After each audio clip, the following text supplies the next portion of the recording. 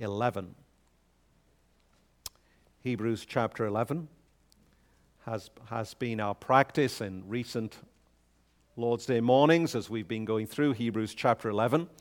We're going to read verses 1 and 2, and then we are going to move down to the section which will be the subject of our sermon this morning, verses 23 through 31. So Hebrews 11, verses 1 and 2, and then moving down to read from verse 23 through 31. Here I'm reading from the New King James Version. So Hebrews 11 at verse 1.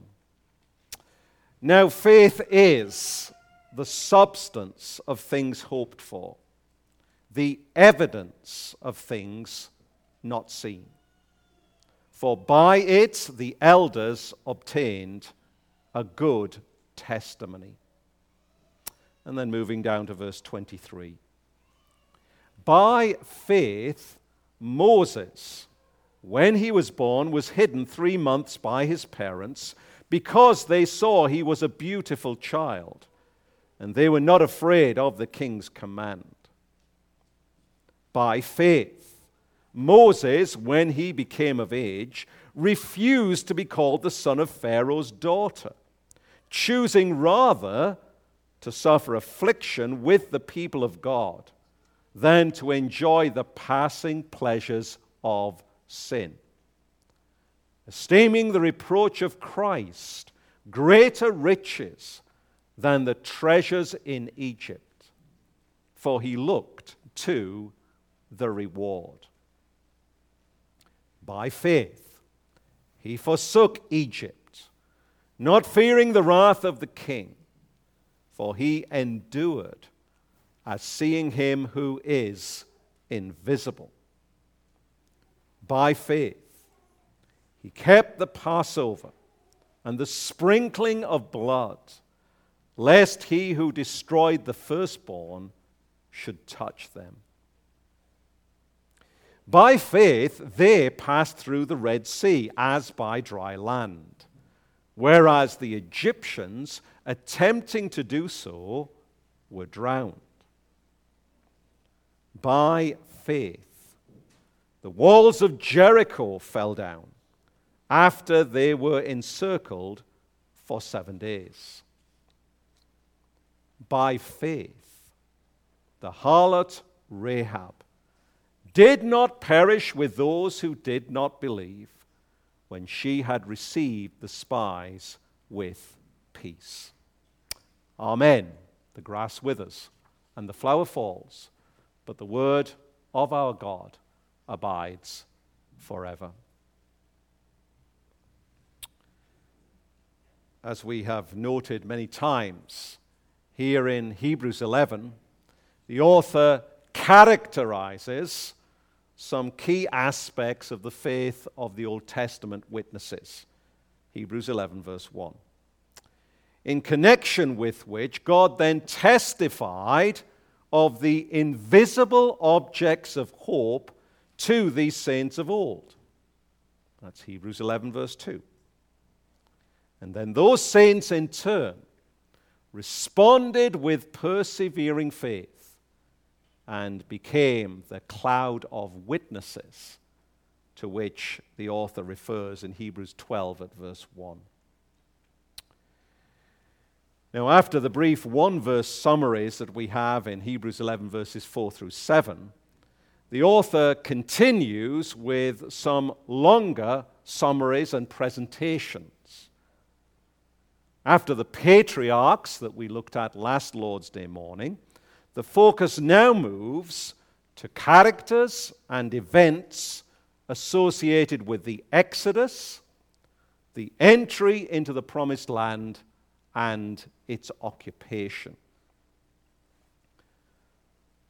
Now, it's important to note here, as we've been thinking about the progressive unfolding of God's revelation, both in word and event, that all of these events, the Exodus, the entry into the Promised Land, and its occupation, were set in the context of opposition.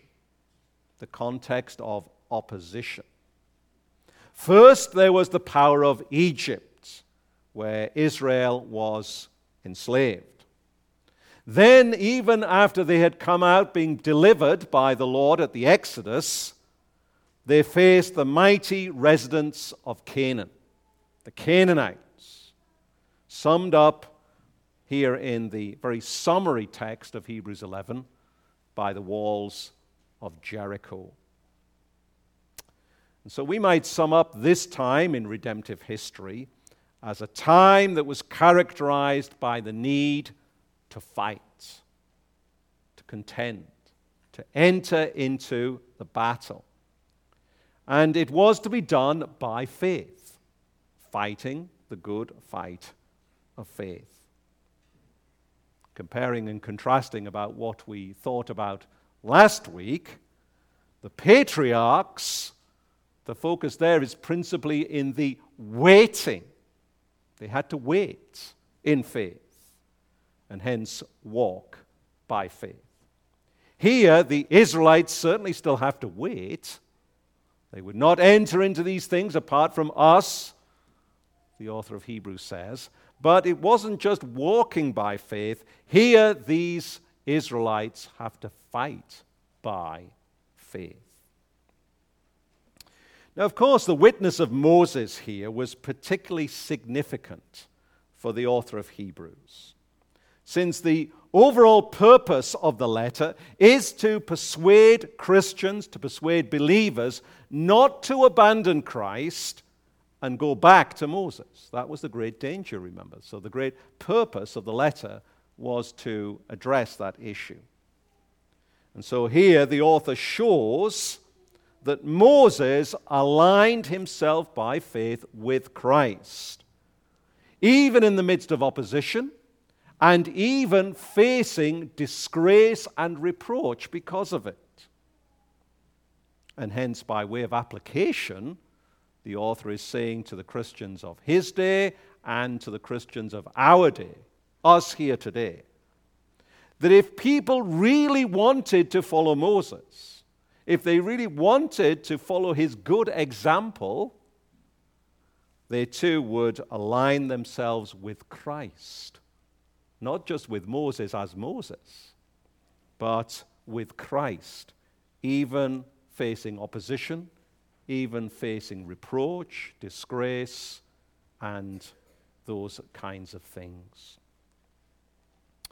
So as we come to our text this morning, what do we say about it? How can we summarize it? Well, here the author gives another longer presentation concerning the testimony of Moses and the Israelites, beginning with Moses' parents and ending with the generation that followed him. We're going to think about 5 things this morning. First of all, parental testimony. Secondly, witness Moses. Thirdly, corporate testimony. Fourthly, a Gentile witness. And then fifthly and lastly, persevering midst opposition and conflict. So parental testimony, witness Moses, corporate testimony, a Gentile witness, and persevering midst opposition and conflict. So first of all then, parental testimony, verse 23. After the time of Joseph, the Pharaoh of Egypt feared the growing numbers of the Israelites, and so he decreed that all the Hebrew baby boys were to be killed at birth. And so after he was born, Moses' Hebrew parents concealed him. They hid him so that he would not be killed by Pharaoh's soldiers. They did this because they saw he was a beautiful child, the text tells us, and they were not afraid of the king's command. Now, this reference to him being a beautiful child probably does not simply refer to outward appearance, as may occur to us. We often read these things simply with regard to outward things. But rather it refers most predominantly to the fact that Moses' parents somehow, which the text does not give us all the details, but somehow perceived something different about this child. Something of what the commentators call the moral and spiritual qualities that he would go on to display.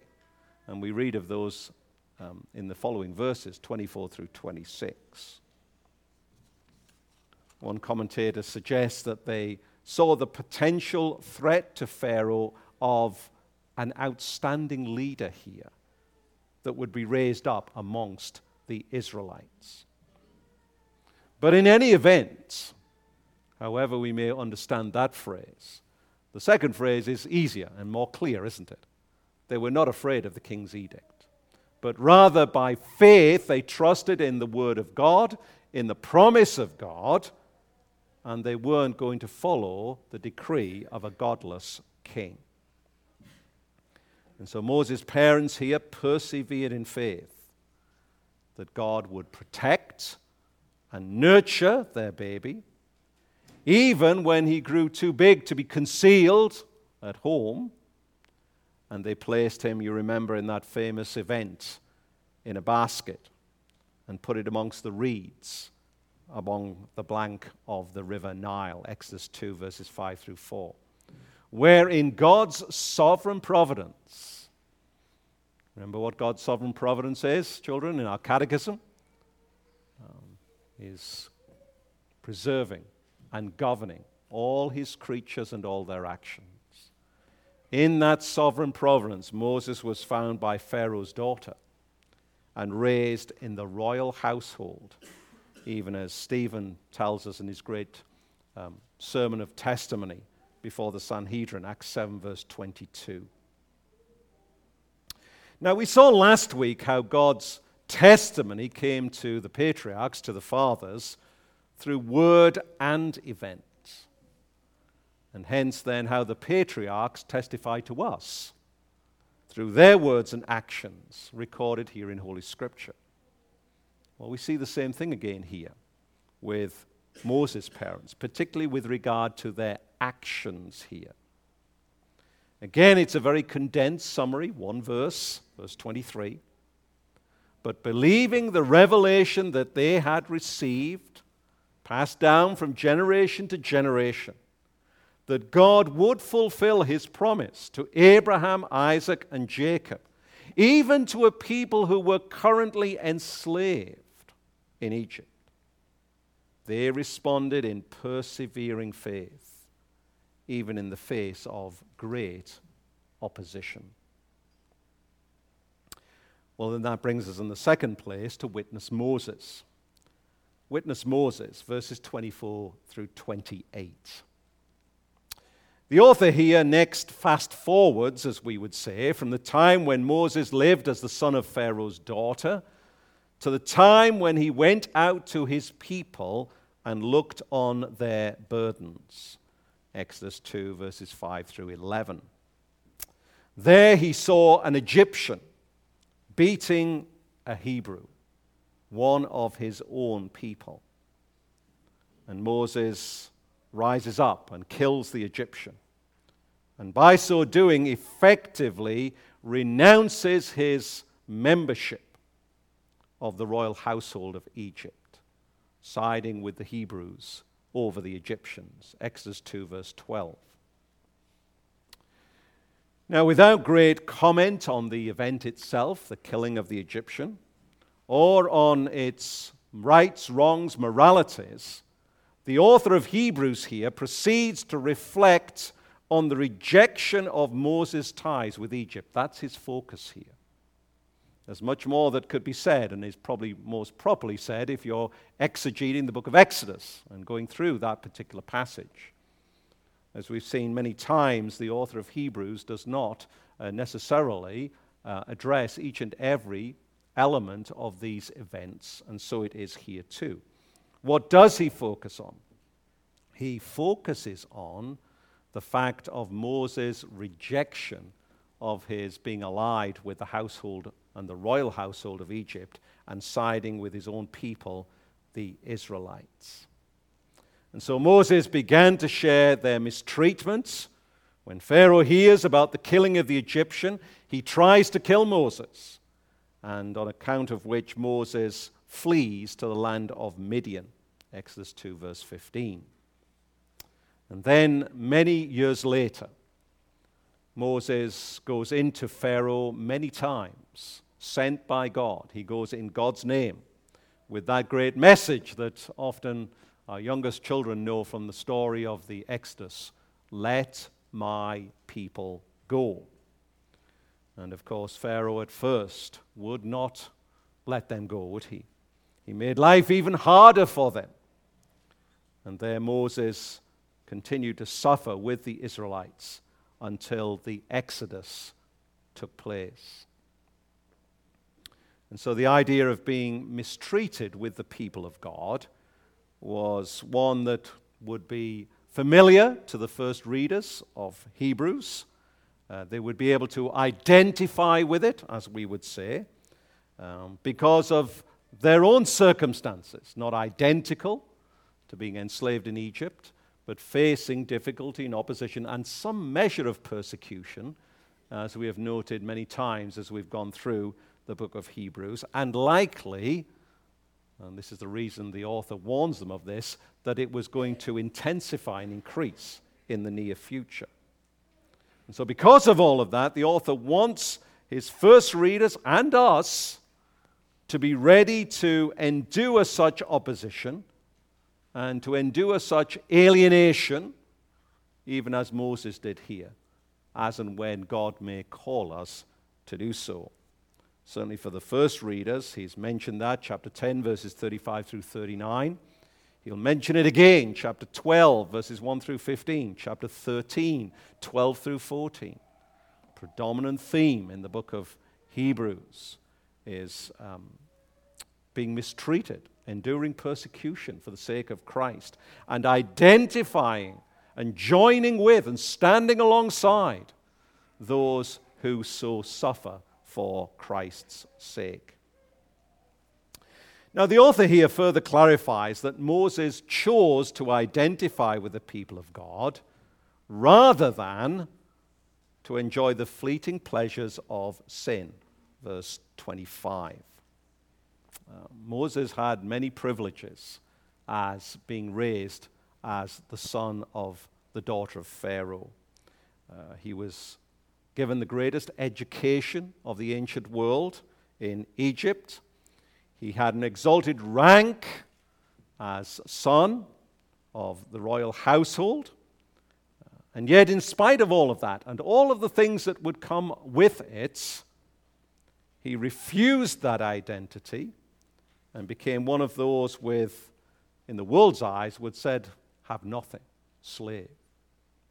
As you know, a slave does not even own his own life in that sense of having some measure of determination of it. Of course, all lives belong to God, but in that sense of a human perspective, then the slave does not even have determination over himself. He exists to do what his master says. And in terms of the cruel masters of Egypt, that was a very difficult and painful existence. Moses chooses that rather than the great privileges and the great rank and the great wealth of Egypt. And interestingly here, how the author focuses on not these things as necessarily good gifts that can be richly enjoyed in acknowledgement to God, but as those that enable the fleeting pleasures of sin. And so that ought to be a warning to us. You may wish and desire, whoever you are here this morning, that you had so much more of this world than you presently do. In the context of this, be warned and be thankful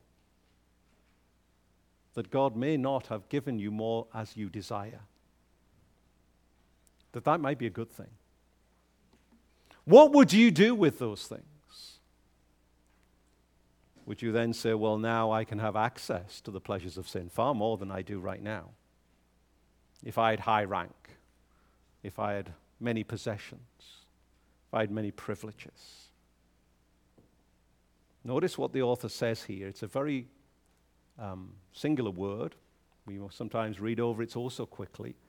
The fleeting pleasures of sin. The author here does not deny that there may be some physical pleasure to sin. Sin would not be half as attractive if there was no pleasure at all to it. Where is the temptation if there's no pleasure in it at all? If sin was just always and immediately painful, then tell me which one of us would consider that to be of any great temptation.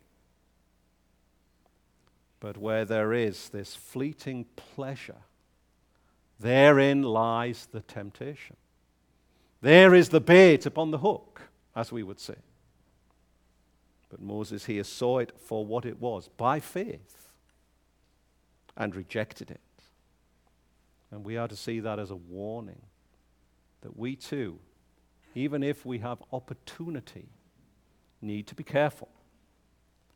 And certainly where it becomes a conflict between either or, where it is, think of the example of Joseph. How shall I sin against my God? Tempted by Potiphar's wife. In that scenario, we are always to reject the fleeting pleasures of sin. And so it was with Moses here. Moses here considered the reproach of Christ greater wealth than the treasures of Egypt, for he was looking to the reward, verse 26. Now, the word reproach here is significant because the author will use the same term to describe the insults. He did so back in chapter 10, verse 33. The insults previously experienced by the first readers of Hebrews in their Christian testimony. And he will use it again to challenge them that they are to bear the disgrace that Jesus bore himself when we get to chapter 13 and verse 13. What is he talking about here? What is this reproach then, the reproach of Christ? Well, Gerhardus Voss, great Dutch scholar, commentator, puts it like this. He says, quote, in Hebrews 11:26, we read that Moses preferred the reproach of Christ to the treasures of Egypt. This phrase, the reproach of Christ, is explained by its usage in Hebrews 13:13. Let us therefore go forth unto him, that is unto Jesus, without the camp, bearing his reproach. This reproach is thus seen to be a reproach which Christ himself first bore, and which we now bear together with him. So, we must similarly interpret the reproach of Christ borne by Moses. He goes on to say, quote, this does not imply that Moses had a prophetic knowledge of the sufferings of the future Messiah, but rather that the reproach which Moses bore was objectively identical with the reproach suffered by Christ and his people throughout the ages. And so Voss concludes, this implies, therefore, that back of all the reproaches and sufferings which God's people have endured stood Christ. How this appeared to Moses' own subjective consciousness is told us in verse 25, choosing rather to share ill treatment with the people of God. End quote. You see what Voss is saying?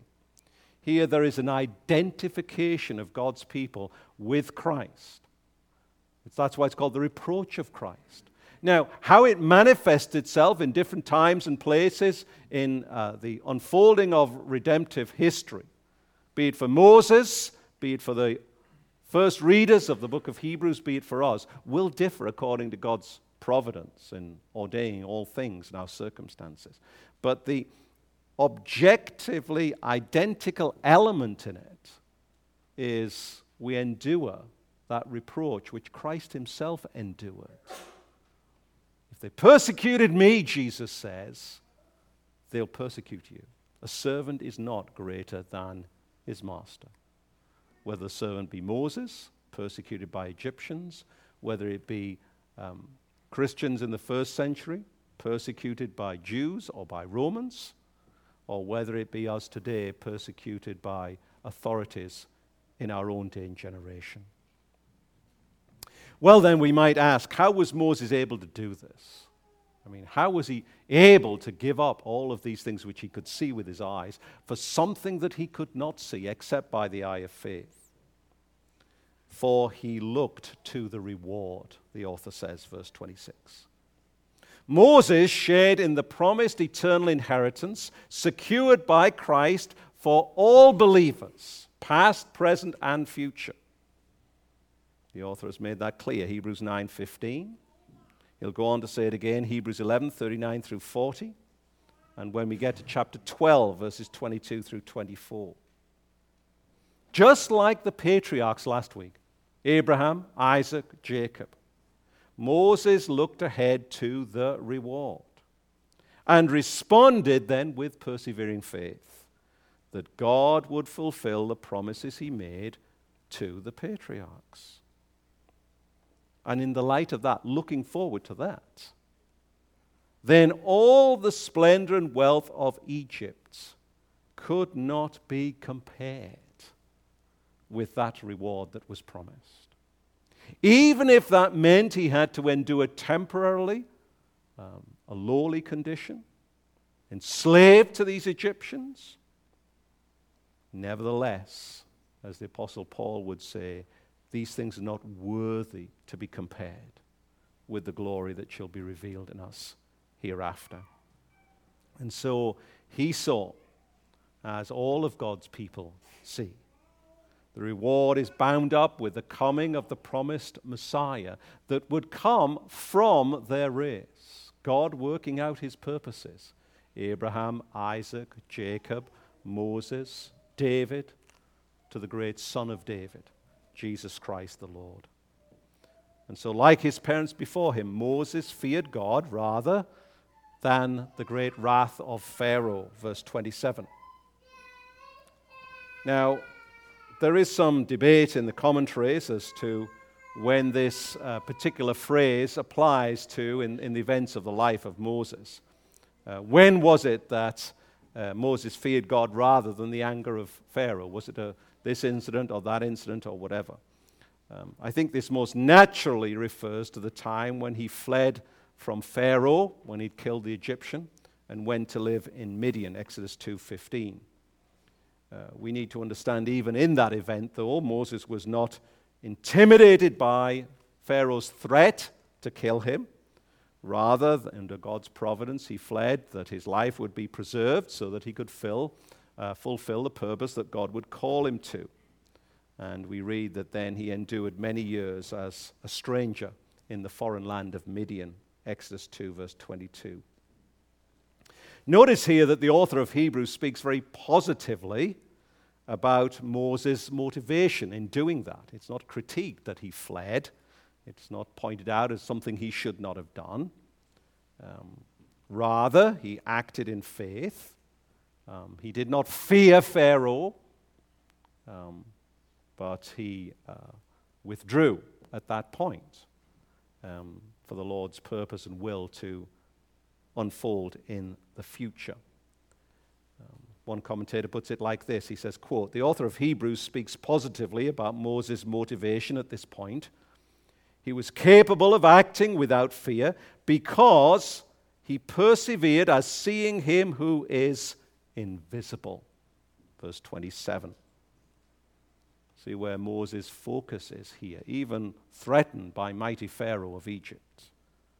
He focused not on this Pharaoh that he could see, but on the great eternal God who is invisible.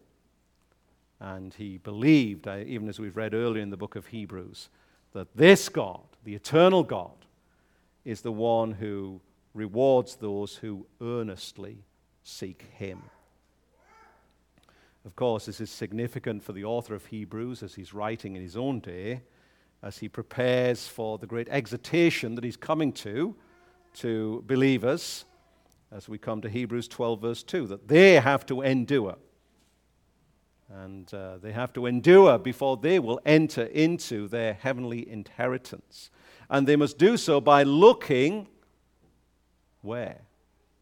To Christ, to God, in and through Jesus Christ, the one who yet is unseen to our physical eyes, but yet the one who is seen by faith, even as we look to him ourselves as believers this morning. Notice also here that Moses testified and persevered in his faith by keeping the Passover and the sprinkling of blood, we read in verse 28. Here he obeys God's command to put the animal blood, you remember, on the door frames of their houses. They sacrificed the Passover lamb. They ate of the Passover meal, and they spread the blood upon the posts and the lintels of the doors of their houses, so that he who destroyed the firstborn should not touch them. Exodus 12 and verses 1 through 13. Here we see again, this is very condensed by the author of Hebrews. He does not treat this at great length. But the Passover meal was to be a sign to that generation of their impending deliverance. Remember, they were to eat it dressed in haste, for they were shortly to go out of Egypt. But they would be delivered not only from Egypt, but also from subsequent threat of death in the sea, when Pharaoh then pursued them, having at first let them go. Here the Passover meal is to encourage and strengthen their faith, that God will do as he has promised.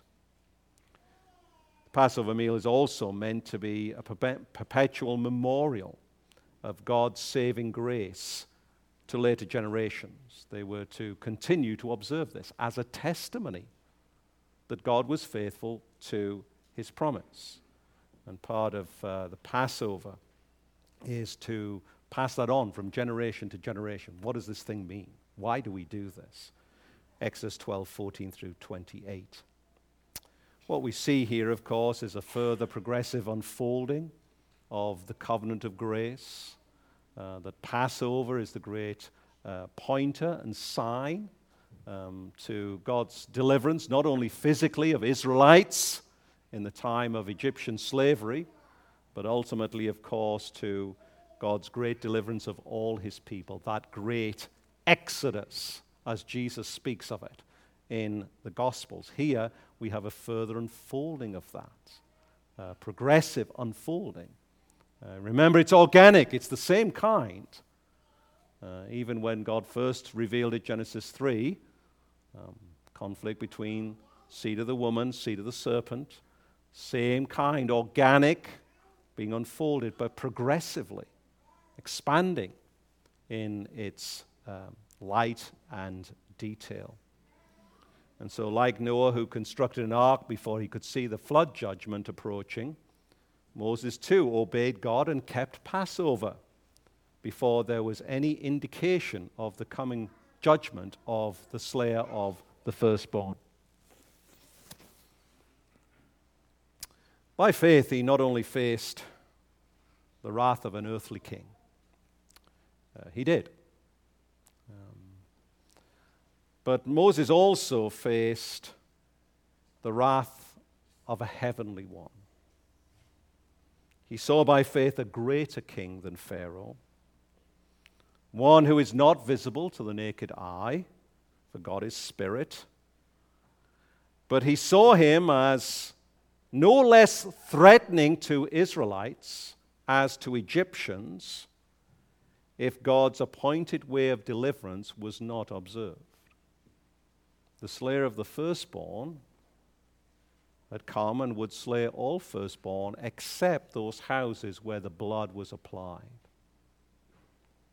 Now, because we know the story, many of us, we perhaps don't often think about that.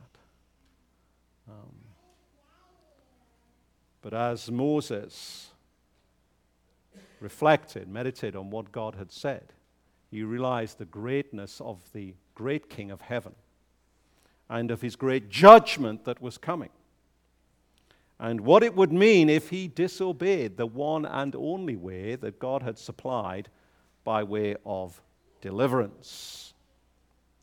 And in the light of that, then, he obeyed, kept the Passover,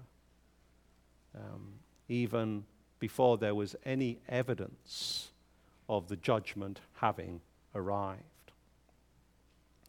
And so he did so. He saw to it that the sacrificial blood was sprinkled on the lintels and the doorposts, even for the protection not only of himself and his household, but for all of the Israelites. Well, then that brings us in the third place, and much more briefly, to now corporate testimony of Israel, verses 29 and 30. The author of Hebrews now turns to the faith of the Israelites when they passed through the Red Sea as by dry land, whereas the Egyptians, who attempted to do the same, were drowned, as we read in verse 29. Although they were afraid when Pharaoh and his army caught up with them, you remember, they were caught, as it were, between the army and the waters of the Red Sea. Moses urged the people to stand firm, to remain persevering in their faith, and see the deliverance that God would bring. Exodus 14, verse 13. Here we see a corporate testimony. Up until now, it is testimony of individuals in the main. But now we see the testimony of the community of the people of God. The Israelites persevered in their faith, despite opposition of Pharaoh and his mighty army with all of his chariots.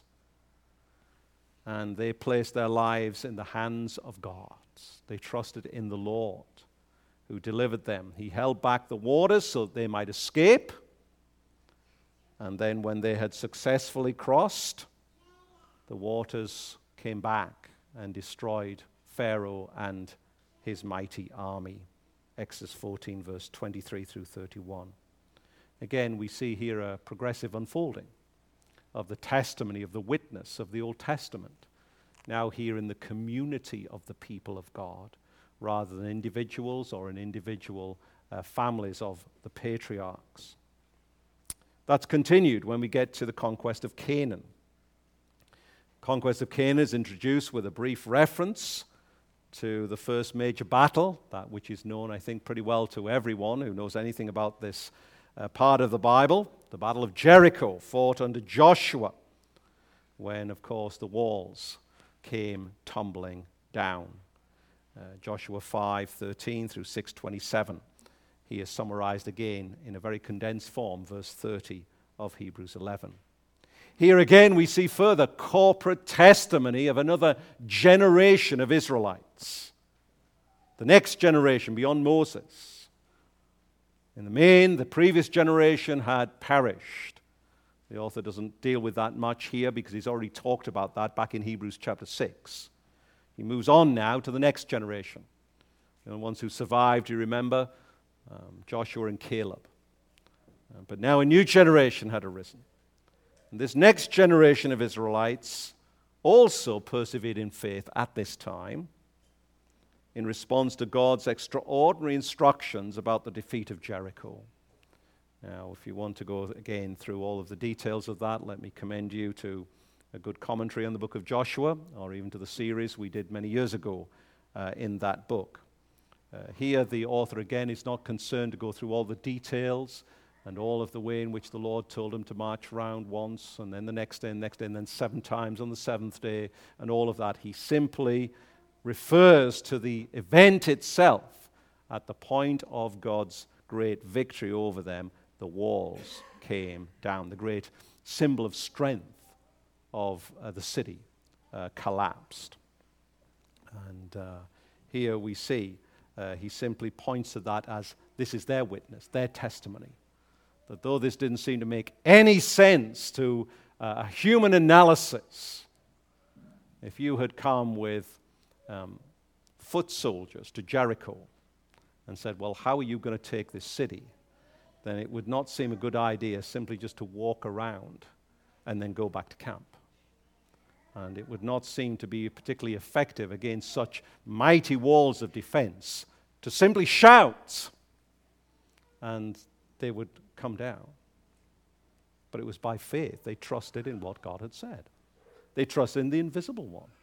They trusted that this was part of God's plan and purpose in his whole plan of redemption that would come to the line of the Messiah, a greater Joshua, the great captain of the host of the people of God.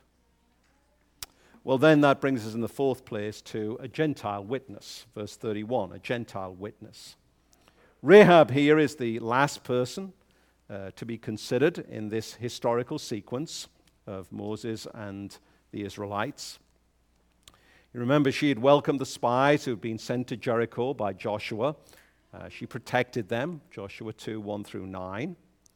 Again, we don't know how in all the details, but she knew what God had done for the Israelites and therefore sought deliverance for herself and her family from the destruction that was coming upon that city, Joshua 2, 10 through 13. And so again, the pattern is the same. Again, the author doesn't go through all the details, but in response to the revelation that she had, she knew the Lord and what he had done as to who God was, as to his works and ways. And so then she too persevered in faith. And so we read here, she did not perish with those who did not believe. Again, there's a further unfolding of the revelation of the covenant of grace here. Not just now to ethnic Jews, but to include Gentiles. Just one here, but Gentile nevertheless. Here Rahab's implied status as a Gentile and her reputation as a prostitute were no barrier to her being delivered along with all those who persevere in faith in God's promise. Here we see the further unfolding of God's magnificent mercy and grace, Jews and Gentiles being included in his great purpose of salvation. Wonderful to see that. Well, then that brings us in the last place this morning to persevering midst opposition and conflict. Persevering midst opposition and conflict. As I said at the beginning, the period of the Exodus and the conquest of Canaan in Israel's history was characterized by conflict. Conflict between the people of God and the unbelieving world. And so the primary challenge for the Israelite was to overcome fear and to overcome the great danger of losing hope when you have to face conflict in order to inherit the great reward. The author of Hebrews sees the responses of Moses in this context as particularly relevant to those he's addressing. Fearing oppressive rulers in the first century, those who oppose God's people, whether it's the first century or the 21st century or any other time in between, facing that opposition, fear is a natural human reaction. And we are somewhat foolish if we deny that. There may be some people who seem to have no fear of anything.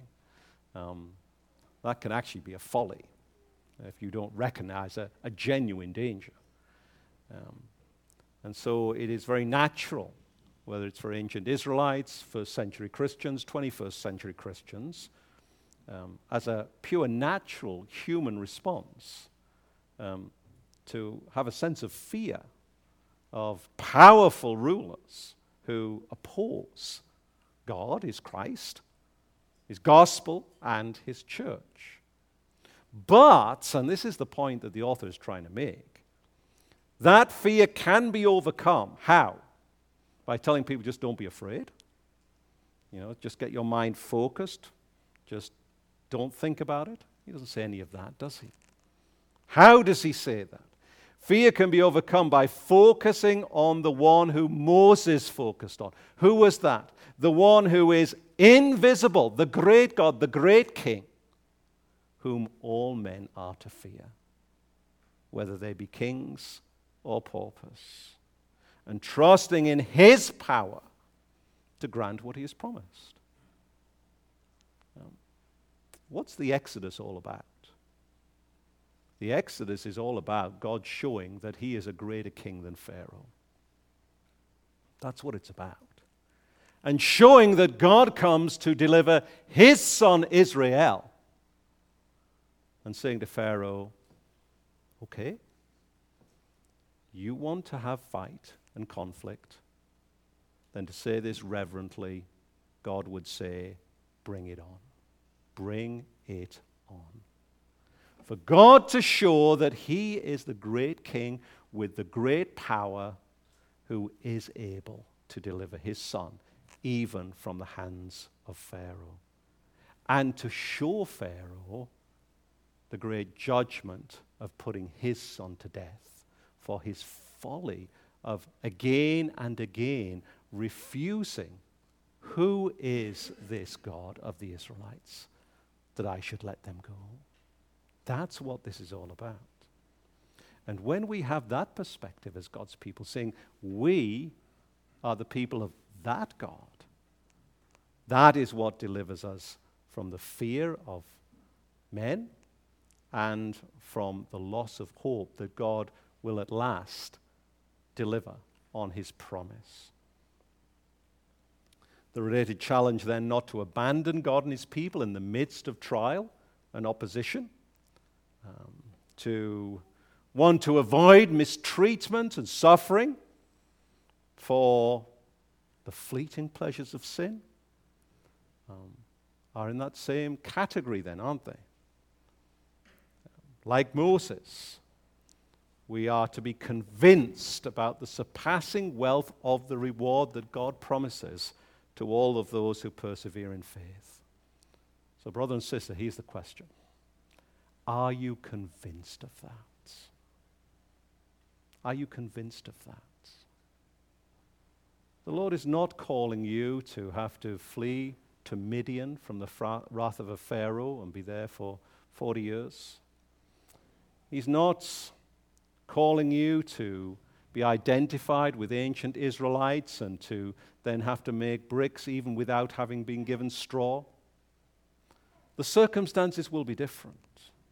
But whatever they are you convinced, brother and sister in Christ, that the surpassing wealth of the great reward that God promises you, remember the description of it to the patriarchs, the heavenly country, the greatest city whose foundations and builder is God?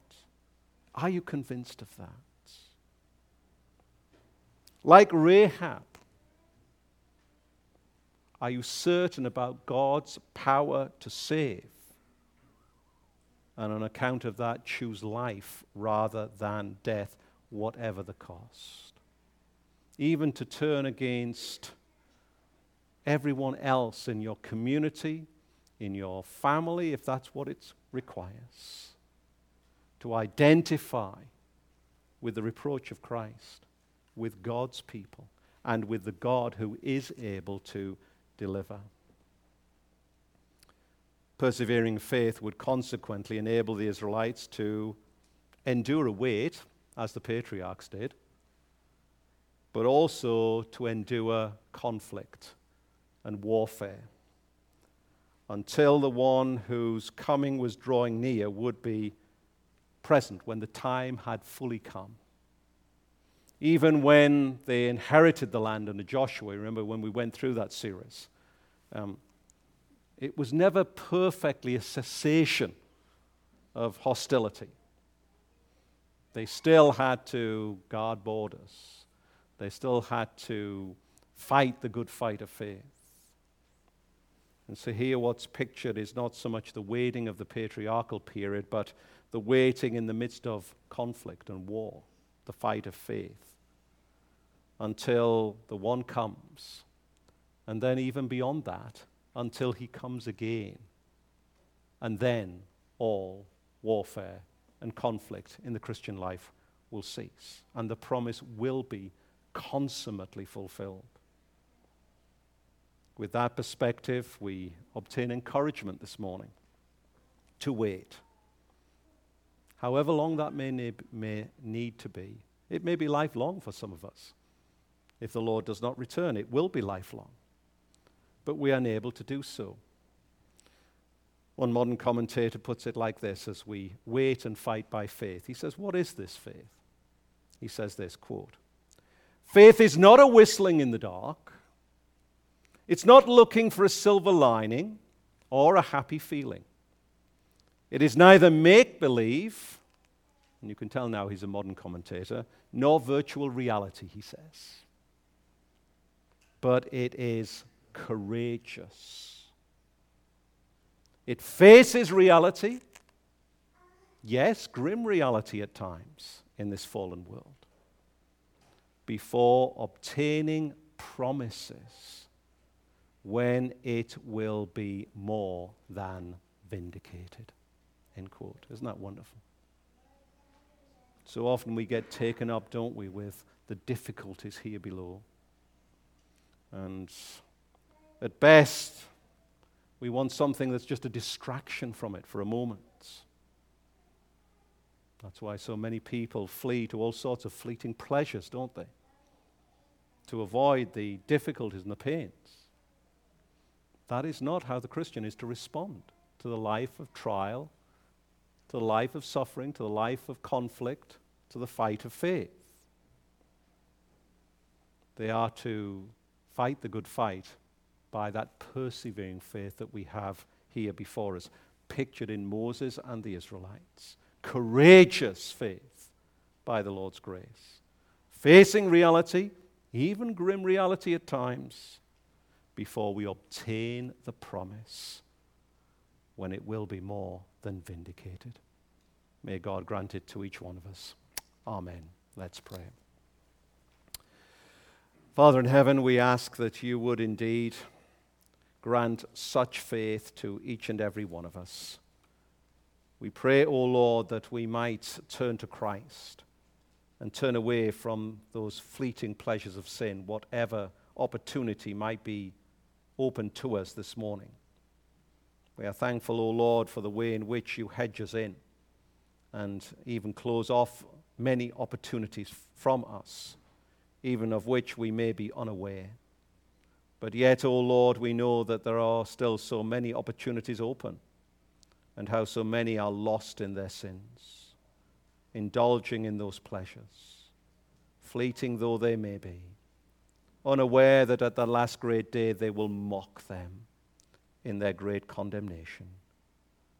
Father, we pray, save each and every soul from such end and destiny this morning, and grant that we might turn to Christ, even enduring the reproach of Christ, even for his sake in this day of walking this vale of tears, but knowing that the reward is set before us, and knowing, O Lord, that that reward is ours if we are in Christ. Grant us then to persevere. Help us, we pray, for Christ's sake. Amen.